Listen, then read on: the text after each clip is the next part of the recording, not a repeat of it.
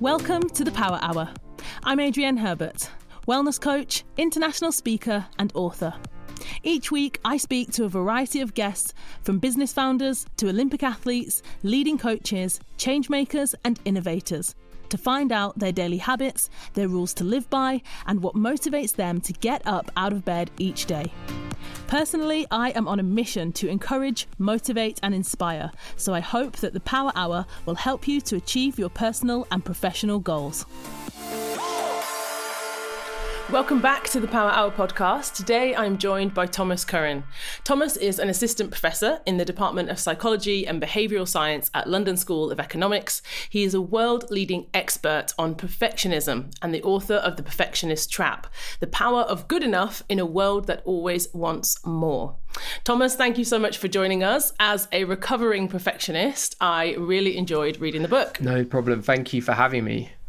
I've been looking forward to this conversation, and I know that there's so much to talk about with this topic. I think a lot of people might already think they know what perfectionism is, but I'd love to, dive straight into this topic with you. And as you are the expert, could you firstly explain to us the concept of perfectionism?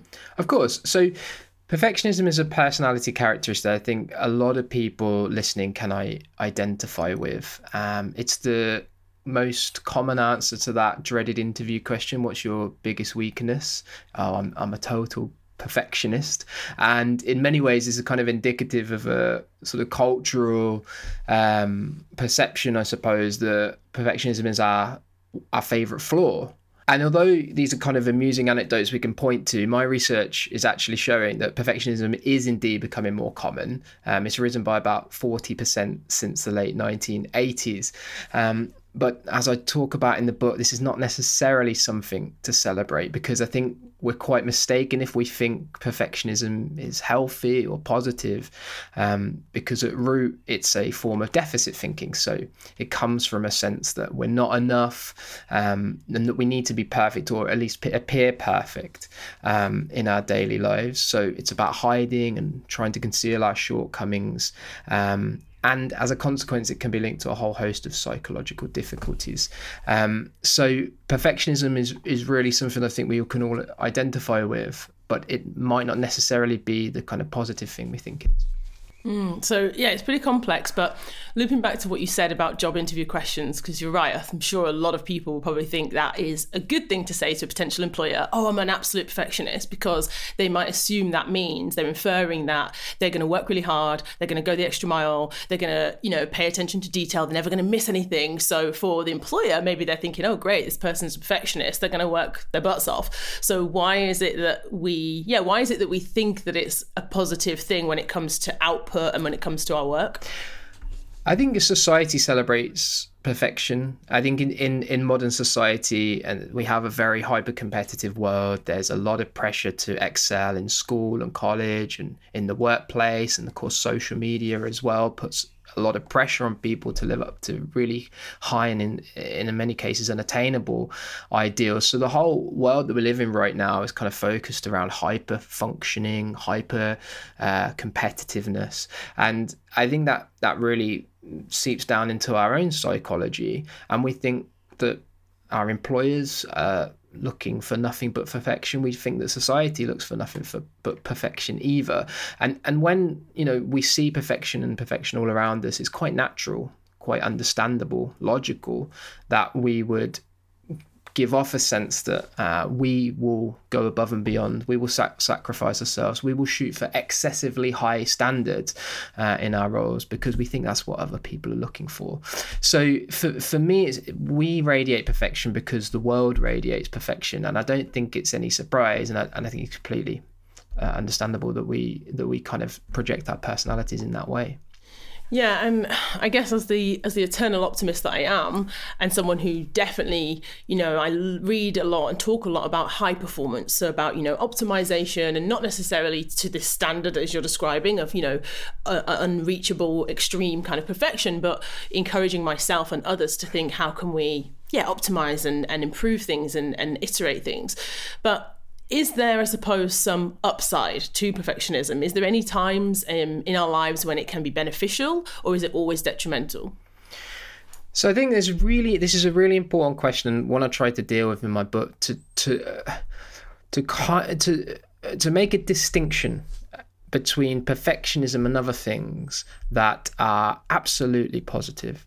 So I think the kind of blind faith we put in perfectionism right now is misplaced, because one of the things you hear when you talk to perfectionists, and particularly perfectionists that are really struggling, so perfectionists perhaps that go to therapy, or perfectionistic students perhaps that come to me and ask for help, is that they feel like the perfectionism is the one thing that's holding them up in the world when everything else seems to be collapsing around them. It's my perfectionism is what's keeping me going, it's pushing me forward, it's helping me to succeed.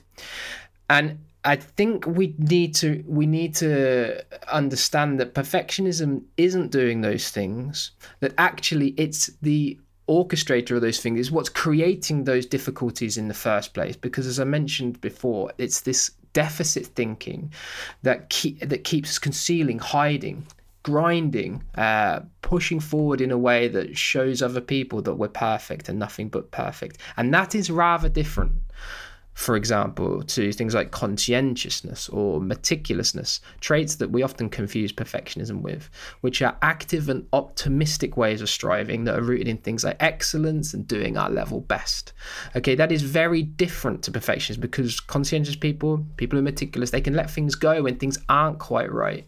Perfectionists can't let things go when they aren't quite right, because the fear and social judgment is so extreme that they will continue to hide, continue to conceal, continue to push themselves well beyond comfort, because the consequence of not doing so is so difficult psychologically.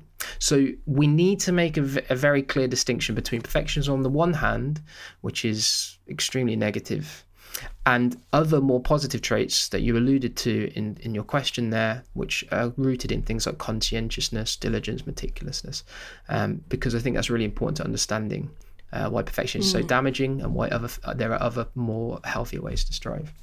Yeah, and I think it's really interesting as a parent. I'm listening to that as well and thinking about how we parent and our parenting styles, and how I think, often people will say that if you're a perfectionist, it's because your parents were perfectionists, or they expected perfection from you, and maybe they forced you to do things, or, maybe 99% wasn't good enough. I remember a friend actually telling me that, if he got 99%, he joked that it's from an Indian family, and his parents had very high expectations academically for him and his siblings. And he would joke that if he got 99% on a test, it would be not good enough. Whereas I'm sure in other households, 99% would have been celebrated. So yeah, I guess for any parents listening, if they're thinking, I want my children to strive to achieve their best, I want them to be conscientious and diligent, but am I putting too much pressure on them? Is this going to cause perfectionism traits in them? How do parents find that balance? Well, again, it goes back to that distinction between perfectionists coming from a sense of deficit, from a sense of lack, from this idea that if you don't get perfection, then there is something wrong with you. Like, there is something wrong. If I don't get 100%, then I'm flawed in some way. I think that is a very important way to start to think about perfection as a starting point, because then you can begin to think, well, okay, how do we interact with our kids in a way that avoids instilling these kind of deficit feelings? Well, the most important way for me is unconditional love and attention and affection, even when things have gone wrong. So what we see with warm and unconditionally affectionate parenting is that parents who will congratulate children when they've done well, praise their effort, but also when things haven't gone quite right, still praise effort, love, and provide unconditional affection. Because in this way, young people and children in particular don't get a sense that their whole sense of self and their sense of self-esteem is tied to how well they're doing in the eyes of other people. Because if there's unconditionality in terms of love and affection, then children have build a much healthier approach to striving, which basically says, okay, well, even if I succeed or if I don't succeed, the most important thing is that I tried. The most important thing is I can learn and develop from this experience, and that my sense of worth in the world is not tied to those outcomes. I can get a sense of pride. I can get a sense of self-esteem from in putting myself in positions where I'm working hard and I'm doing tests and exams and I'm getting results back and I'm getting information about how I'm doing, but my self-esteem isn't tied to the outcomes of those outcomes. And I think for parents, that's a really, really crucial thing to bear in mind when you're communicating with your kids about exam scores, performances and things like sports or music or whatever it might be, is that no matter how things turn out, it's so important to be supportive and unconditionally affectionate, because those things will create much healthier ways of striving and avoid perfectionistic tendencies creeping into young people's lives. And I guess we can maybe turn some of that onto ourselves, right? So what you said about praising effort and being, you can do that for yourself, right? So whatever the outcome is, whatever goal you're striving towards, for example, I always give the same kind of examples because I'm a runner and because I'm an author, and, I set myself goals, whether that's a monthly, if I'm training for a race, I might have a weekly training plan and a monthly goal of how many miles I need to complete, because I have to know that when I get to that race, I've done the adequate preparation. But sometimes, on race day, things can go wrong. You might not get the time that you wanted, or you might not, it might not go as well as you planned. But I always try to do that now if I'm thinking about, okay, did I stick to the plan? Am I, rewarding myself for the effort of showing up every single week, every single day, putting in the miles, even if on the day you're 6 minutes out from your PB or you're 30 seconds out from your PB, you did everything that you can. And I think we can try. It's not always easy. I think in other instances, things like maybe our career, maybe, creative outlets, it's difficult, right? To create something, share your ideas with the world, maybe in a book or on social media or in this podcast, in anything. Not everyone's going to like everything you do. And I think trying to measure your effort instead of just measuring the success of the outcome, I think is something I'm saying it now like it's easy. I need to do more of it. But I think if you could, I guess, are there any kind of, practices or ways in which people can start to do that in their own lives? I think you're absolutely right. And setting yourself goals and targets is absolutely a very healthy thing to do, just as long as you don't get hung up on the outcomes. If things haven't gone quite to plan, that's fine. I think life throws at us challenges that are often beyond our control. And I think one of the first things for us to remember whenever we do something and it's gone well or it hasn't gone well is that often for no good reason we can fall short. Often for no good reason we can fail, and that's okay. We shouldn't be bound by those goals for our self-esteem. They're just aspirational targets that we hope to one day get to, but it might not be today, it might not be tomorrow, it might not be next week, it might not be next month, but we will get there. It's a journey, and I think that's really important, particularly when we're thinking about goals and standards, and also where those goals and standards come from. I hear a lot about people who make lists, who have to tick off every single thing that they do, which is also fine. But if those lists and goals are coming from a place of anxiety, that's to say that if I don't meet them, I'll feel terrible about myself, then that's a very unhealthy way to set goals and expectations of ourselves. But if they're coming from, like you just said, a very optimistic, active sense of, okay, I'm going to put in the effort. These are things that I want to go for. But if I don't meet them, I'll learn from the experience. I'll reflect and do better next time, or try to do better next time. Then that's a much healthier way to set goals. The other thing about goals is to make them realistic. So what perfectionists can often do is create targets and expectations that are way beyond their capacity. And this comes from an overcompensation. Especially if things haven't gone well in the past, what perfectionists tend to do is overcompensate. So I see this in my students a lot. If they get a low grade, like let's say they get 60%, and their target is a first, well, they'll set 80% for the next core piece of coursework to overcompensate for the initial failure. Of course, if they got 60%, then 70% might be something that's a bit too distant at the moment. They need to put in more effort. So 80% is absolutely unachievable. So again, it's trying not to get sort of sucked into this focus on fixation on outcomes, because that can lead to also an overcompensation, which creates ever higher goals, which means we never meet those goals and we feel anxious and miserable about ourselves. So it's about being realistic and learning from the process.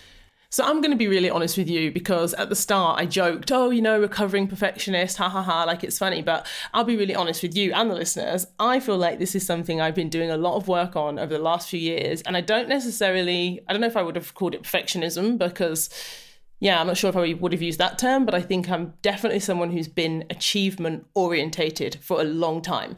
And then understanding why are you so focused constantly on achievement, and what does it mean for you, and what would your life be like if you weren't always trying to achieve something? And I've really done a lot of work on this, and so I feel like I'm being honest and sharing that with you and the listeners, but also I feel like I can really relate to some of the struggles when people start to try and break this down. I think there's always a fear. Often I've had this, and friends have said the same.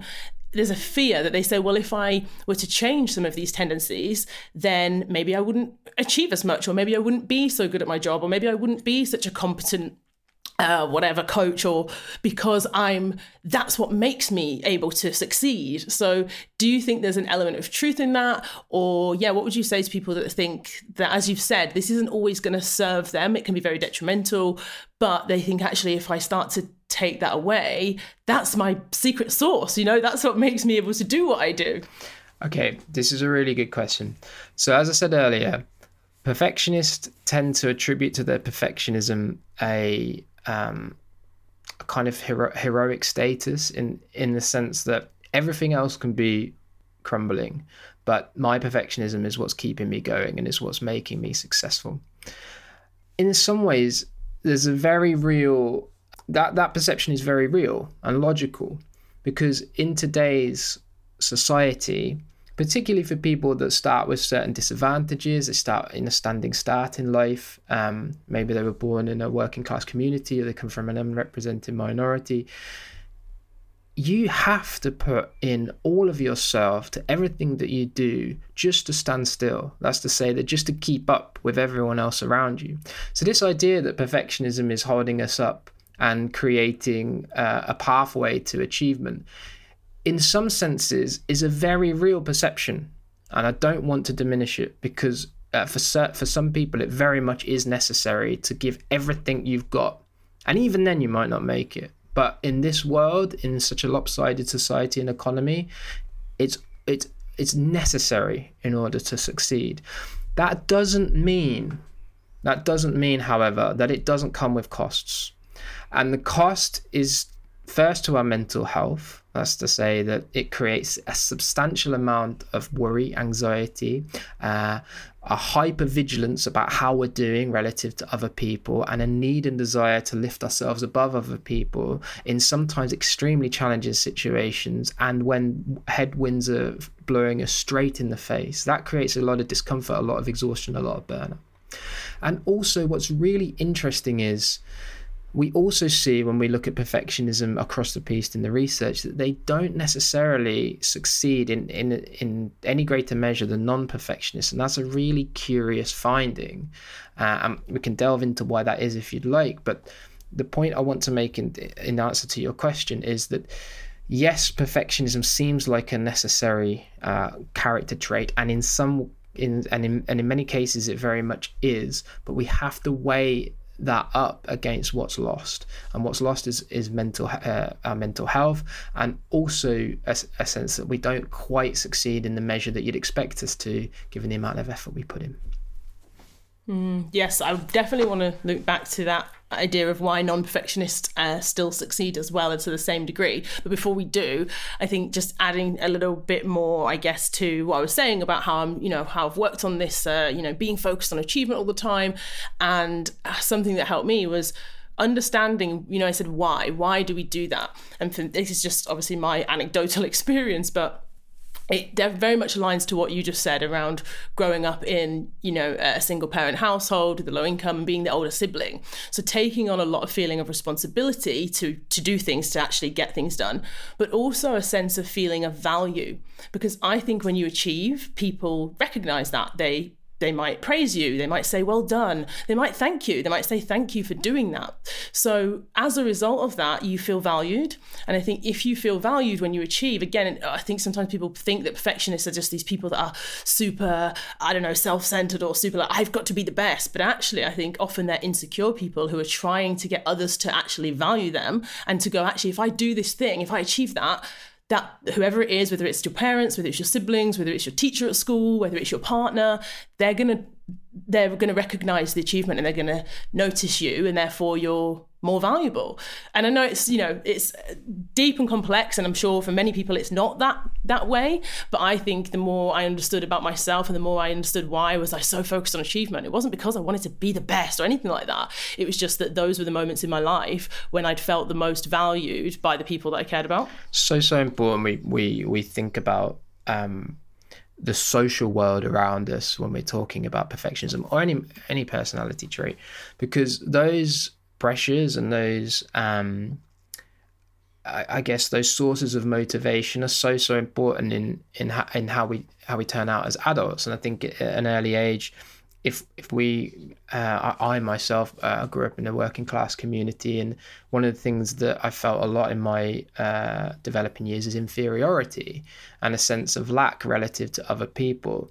And that doesn't go away. You kind of carry that through. And as I strive, just like you described, I really wanted to work hard so I could prove to other people that, I had value, and that actually, like, I wasn't this inferior or imperfect or deficient person I thought I was. And all through my teenage years and into my young adulthood, I carried those feelings through with me. So I totally relate to what you're saying, and in the end, that's created, I think, a dependency on achievement, which has lifted me quite high in my professional career.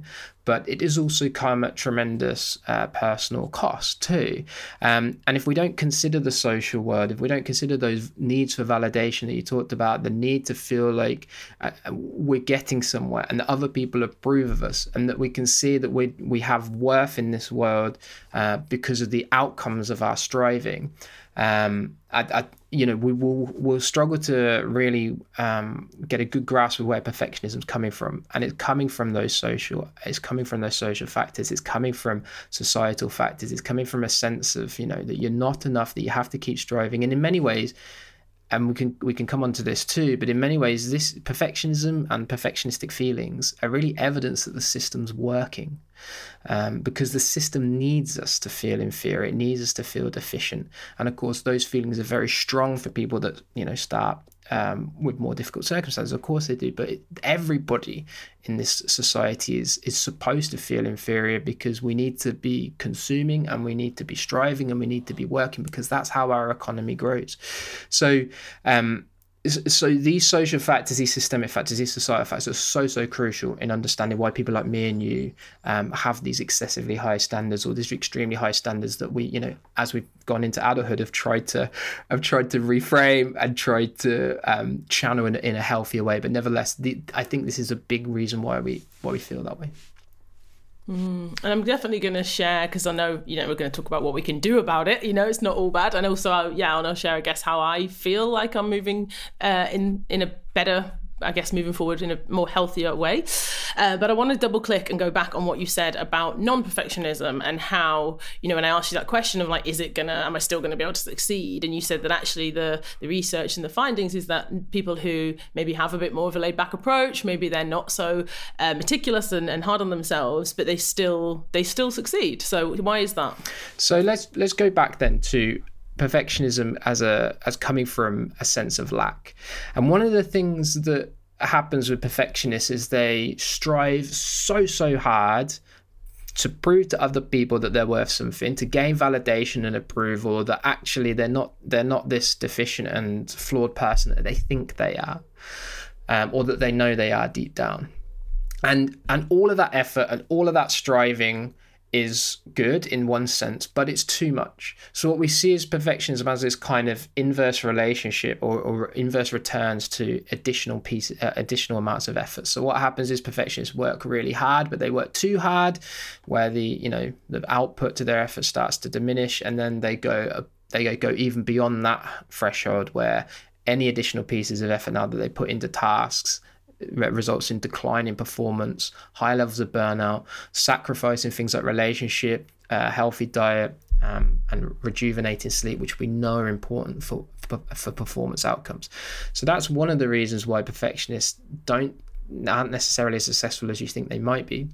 But the second reason, and I think this is a much more interesting reason, is that perfectionists put everything forward when they engage in tasks for the first time. However, at the first sign of difficulty, they tend to recoil. Now, we put people in the labs and we show this effect quite neatly by manipulating failure. So what we do is we put, let's say we do a sports task. Let's say we put people in a lab and we get them to cycle and tell them that they've got to meet a goal that they should comfortably meet given their fitness. So on the first attempt, we say, go ahead and try and, match this outcome. So we might say, you're going to cover a certain distance in a certain amount of time. Go ahead, go. And then at the end of that trial, we tell them that they didn't make it, that they didn't achieve what they should have comfortably achieved. Now, the non-perfectionists do something interesting, because when we tell them to do it again, okay, don't worry, have another go, the non-perfectionists maintain their effort. If anything, actually, we see they sometimes increase their effort on the second attempt. But the perfectionists do something really interesting on that second attempt. After the first failure, and all of the shame and guilt and embarrassment and worry that they feel having failed, they then withhold all of their effort on the second try, because you can't fail at something that you didn't attempt. And so what perfectionists doing is something very self-preserving. They're anticipating failure, and and with that failure, they're anticipating a great deal of shame, guilt, and embarrassment. And so in order to avoid those feelings, as I say, escape them, they take the effort away. And you see this in all sorts of places where, they won't put themselves forward for important job interviews or important talks or projects. But more interestingly too, they tend to do things like procrastinate and avoid and dither and iterate. So I certainly do this myself, and put off really challenging tasks because again, it's that sense of, this is so difficult, this is so challenging, I'm likely to find this really tough, and I'd rather just avoid it than have to manage that anxiety, have to sit with that anxiety. I'd rather, watch the latest TikTok trend, or I don't know, watch the must-see Netflix series or whatever it is to avoid those feelings, right? Until the passage of time, of course, forces us into action, and by that time we're late, we're behind, and the work is of a lesser standard than it would be if we got on top of it at the beginning, which also, doesn't contribute to higher performance. So perfectionism, you think on the surface, would create better performance, but actually when you delve deeper and you look at how perfectionists approach tasks and how they respond to difficulties, it begins to become clear that this isn't necessarily the secret to success we think it is. Fascinating stuff. And I think no one's going to be, hopefully after listening to this episode, no one's going to be answering a job interview question with that ever again. I was nodding my head when you said about the procrastination piece, because I've done workshops online before, goal setting workshops. I've done these different frameworks about decision making and had, kind of coaching and things like that with group cohorts. And often by the end of the group, if it's 4 weeks or if it's a week, often by the end of the group, people will, I see the potential in people. They've got wonderful ideas. These are smart, high-achieving people who've got successful careers, and they've got all the skill sets, they've got the attributes, they've got everything they need to go and do and achieve the goal that they've set for themselves. And for whatever reason, sometimes when I say, 6 months later, maybe a month later, how's it going? Have you launched it? Have you started? So many times they'll say, oh, I haven't yet because this or this or this, and there might be a genuine reason, but often there's all these little reasons that they haven't started it yet. And they never say to me, oh, I don't want to achieve that goal anymore, I'm not doing it. Sometimes when you explore something, you realize actually it's not for me. They never say that to me. They never say, oh, I don't want to do it. They just say, I haven't done it yet. And it's interesting, as you said, that this fear of once I actually launch my podcast, or once I, start that business, or once it's then the option of failure is there. Whereas sometimes it frustrates me because I can see the potential, as I said, and I'm such an encourager that I'm thinking, come on, please, you have got all the things, you've got what it takes. The only thing stopping you is you. So what can people do about that if they're thinking, yeah, that's me. I've had this idea for a year. I've talked about it to friends. I've written a plan. I just can't start. Do you think that they recognize that's even the reason? Do you know what? The first thing to say is it's really tough. Like, there's no quick fix to this because perfection is so rooted in our whole worldview that we naturally recoil from situations where we know that we're going to fail and fail publicly. That's the thing. That's the important thing. When we know we're going to put ourselves out there in some way and expose ourselves to some kind of feedback, most likely critical, we find that really tough. So I think the first thing I would always say is that there's no quick fix to this. But the best way to get through it is to just push out there little by little and just learn to sit with the anxiety of those little steps in the right direction. So maybe just put your hand up for a talk at work if you find public speaking difficult.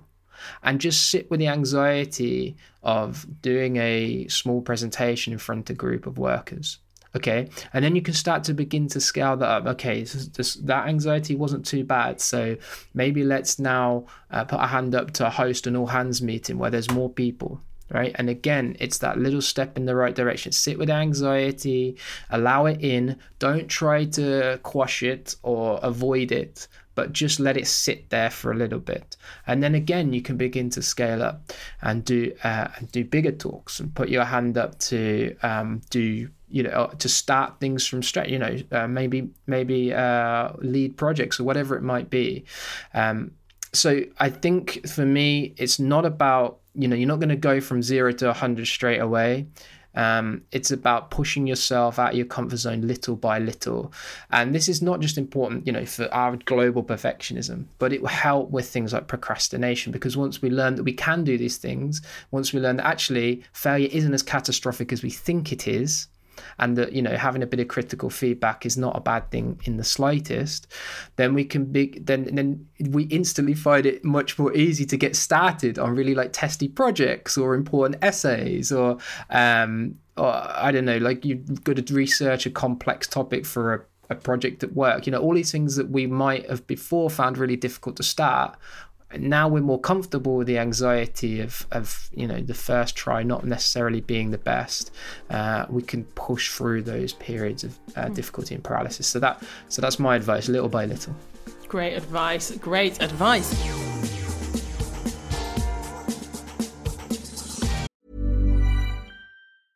A lot can happen in the next 3 years. Like a chatbot may be your new best friend. But what won't change? Needing health insurance. United Healthcare Tri-Term Medical Plans are available for these changing times. Underwritten by Golden Rule Insurance Company, they offer budget-friendly, flexible coverage for people who are in between jobs or missed open enrollment. The plans last nearly 3 years in some states, with access to a nationwide network of doctors and hospitals. So for whatever tomorrow brings, United Healthcare Tri-Term Medical Plans may be for you. Learn more at uh1.com. And I want to talk now about, you've mentioned a few times about concealing mistakes and about failure. So I want to talk a little bit about both of those things. So how powerful it can be also when we share our mistakes publicly. Last week I was at an award show. I'd been asked to be a judge at the Bright List, which is part of the All Bright, which is a women's members club, and it's an awards sponsored by HSBC, and they recognise the achievements and the efforts of wonderful women in business and in life. And one of the awards, I think it was for maybe Entrepreneur of the Year, I'm not sure, I can't remember the category, but the person that was giving out the award had been given some speaker cards. And they'd been handed the speaker cards and they walked on stage. And as they read out the different nominees, obviously whoever had written the cards had written this kind of, thing around, this person does this and I absolutely love their book and I love their work. And the person reading it out just said, I didn't write these cards. I don't want to. And basically after they said the words, for example, I loved their book, they actually went, I'm really sorry. Can I just stop and say, I didn't write these cards. I've never read this person's book. And then the whole room kind of just laughed and they went, I'm really sorry. There was I know it's very almost like unprofessional or embarrassing, but they were like, I can't stand here and say I really loved your book because I've never read it and I've never met you, but I look forward to meeting you and I will look forward to reading it. And the whole room kind of, like I said, everybody was amused, and afterwards I actually spoke to them and they were like, oh my gosh, I can't believe that I said that. But I was like, no, you know what, like this radical honesty or public failure or little mistakes, actually people embrace them. When we see other people making mistakes publicly and just owning them and saying, hey, I should have written my own cards. This is a disaster. Nobody was like, oh my goodness, this is terrible, get off the stage. Everybody just kind of just laughed, actually. So yeah, what is there any, I suppose, value in sharing our mistakes? How can we have the confidence, I suppose, if we do make a mistake, whether it's a small thing at work or a big, literally standing up in front of a room full of high achieving people, how can we have the confidence to do that? And when does it serve us? Does it serve us actually to admit to our mistakes instead of concealing them? 100%. That anecdote is really fascinating because of the social response, that everyone kind of breathed a sigh of relief almost that this person on stage was fallible. And I think what's really interesting is that the society that we live in almost tries to push us against that very humanizing sense that people are not bulletproof, that we do make mistakes, that we do slip up, and that we have shortcomings and flaws. That's what it means to be a human being. And I think when people see that, when they see it, there's almost a kind of sense that, oh, thank goodness, that, that actually, like, it is okay for us to be imperfect.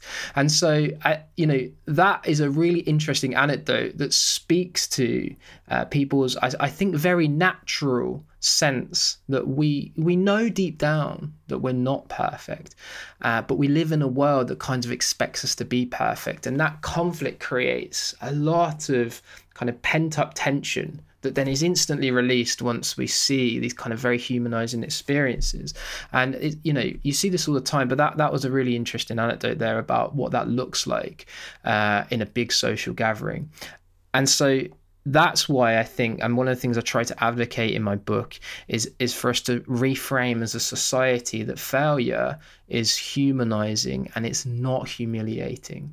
So be open to failure, embrace it, because you are going to fail way more times than you're going to succeed. It's just basic maths. It's regression to the mean. Every time you have a big success, it's going to be followed by many little failures. And that's just what it means, again, to be human, to be learning, to be on a journey and on a process. So I think as a society, we do need to kind of be more open to people's failures, to open to people's frailties, to be kinder both to ourselves and to other people, and to just know that we share this world with billions of other fallible human beings, and that each and every one of us has our own set of qualities and things that make us of value, but also our shortcomings and foibles, and that's fine. That's part of who we are, and if we didn't have those imperfections, then it would be a kind of a boring world, wouldn't it? So I think it's really important for us as a society and as people to be kind to ourselves, to acknowledge that we're flawed, and yeah, I mean, this is the biggest way to break through perfectionism. Yeah, that humanizing part, I love that. And also, as you just said, when you said be kind to ourselves and others, when you can acknowledge your own mistakes and admit them and share them, I also think it's a very powerful thing to do if you're in a leadership position, because it allows others not only to make mistakes, but to share theirs as well. And, when I go in to talk to organizations and companies about high performance and about performance well-being and about all these things that are going to help them and their employees to achieve and to kind of enjoy their work and bring their best to work, that's one of the areas that I actually focus on, is speaking to leadership and saying to leaders, you're leading by example all the time. So whether that's how you manage stress, whether you prioritize time out of your diary for workouts and for time out, or whether you're working 24/7, you are always leading by example. And that is another example that you've shared, that if you can admit, oh, I made a mistake, or I missed this, or I needed help with something, then other people will see that, as see their leader and go, oh, I can admit it if I made a mistake. And actually the whole team, the whole organization, whatever the outcome, everyone will benefit because no one's having to, like you said, conceal and hide it till the very last minute when you realize at the end of the project, oh, these things have been missed because no one wanted to admit it. So we can all benefit from, hearing other people's mistakes, sharing our own, getting over the shame and the embarrassment and the humanizing part that you mentioned, that we're all going to make mistakes. And just, if you are a leader, don't think that leading means perfection, but actually allow others to see you fail. Oh, 100%. That safety, as a leader, if you can provide that safety for people to feel like it's okay to slip up, it's okay to ask a stupid question. And that's one of the things I try and do with my students all the time, is from day one, tell them, no question is a stupid question. Ask anything you like, and don't worry about what I'm going to say, what other people are going to think, because this is you're learning something new. And it's just like in a workplace, we're developing something new, an idea, a project from the ground. It's not going to be straightforward. The trajectory is not going to be linear.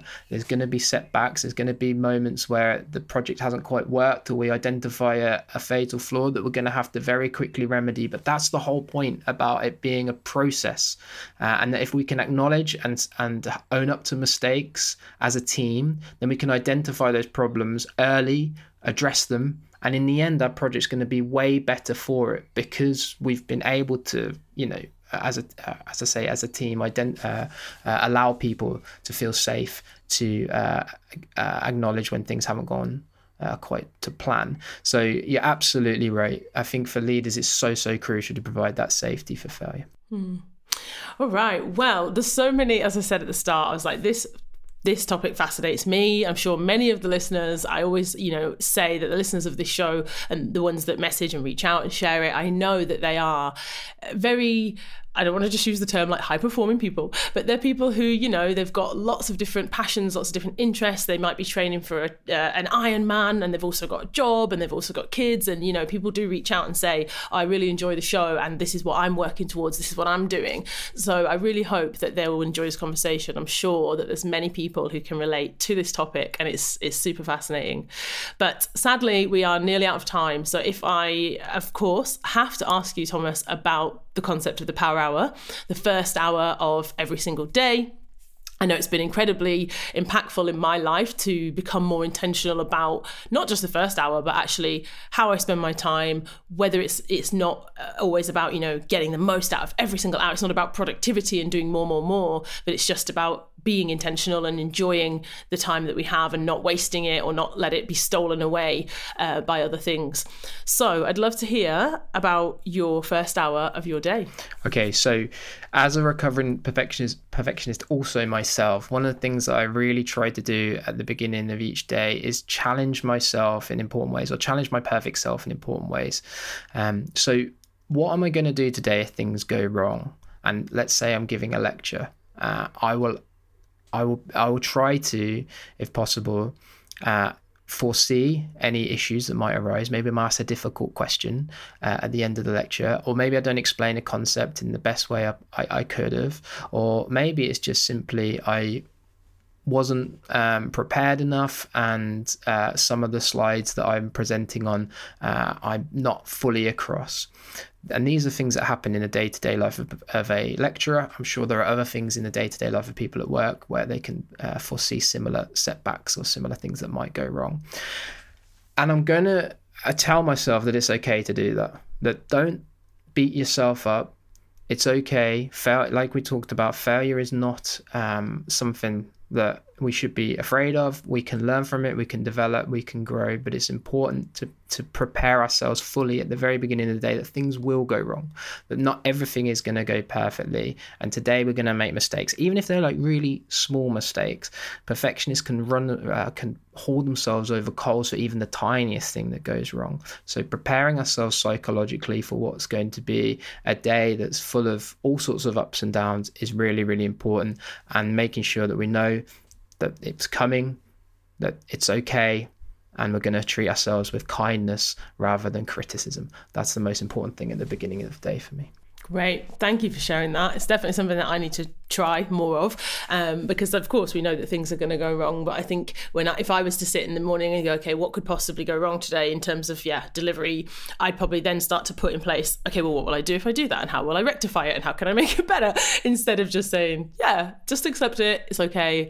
And also, I guess we probably have a magnifying glass, don't we, over what we do, whereas other people, do they even notice really, like the small things that happen, the little mistakes that to us seem huge? I'm sure if you said to somebody at the end of your lecture, or they probably don't even notice that there was for example, with myself, I know that I'm terrible at spelling, and so I will double check things because I've felt mortified in the past when someone's like maybe commented on Twitter or said, oh, you spelt this wrong, or should have been an apostrophe there. And especially if it's a slide or even a tweet, for goodness sake, come on, people will literally come for you because you missed a comma or an apostrophe, and you and I'll feel this like shame because growing up at school I wasn't good at spelling. But then you think, so maybe answering my own question, maybe there's a few people that would notice, but the majority of people probably don't care. No, don't sweat the small stuff. It's so important, because like you say, we're the only person really who's going to notice the little mistakes that we make, and it's no use putting ourselves through the ringer for the things that in the grand scheme of things don't really matter. The bigger picture is we're going to grow, we're going to develop, and that's the most important thing to focus on.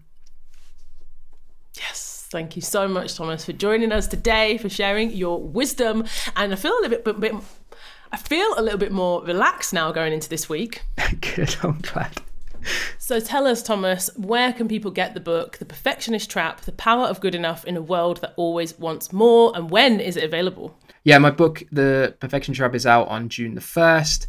It's available on all online retailers. You can find more information on my Twitter at Tom_Curran, Tom spelled THOM_Curran, where there's links to make a purchase. Fab. Thank you. And thanks everyone, as always, for tuning in to the podcast. I hope you've enjoyed this episode. Please do let us know and share this with someone who needs to hear this conversation. And I'll be back next week with another episode. Thanks.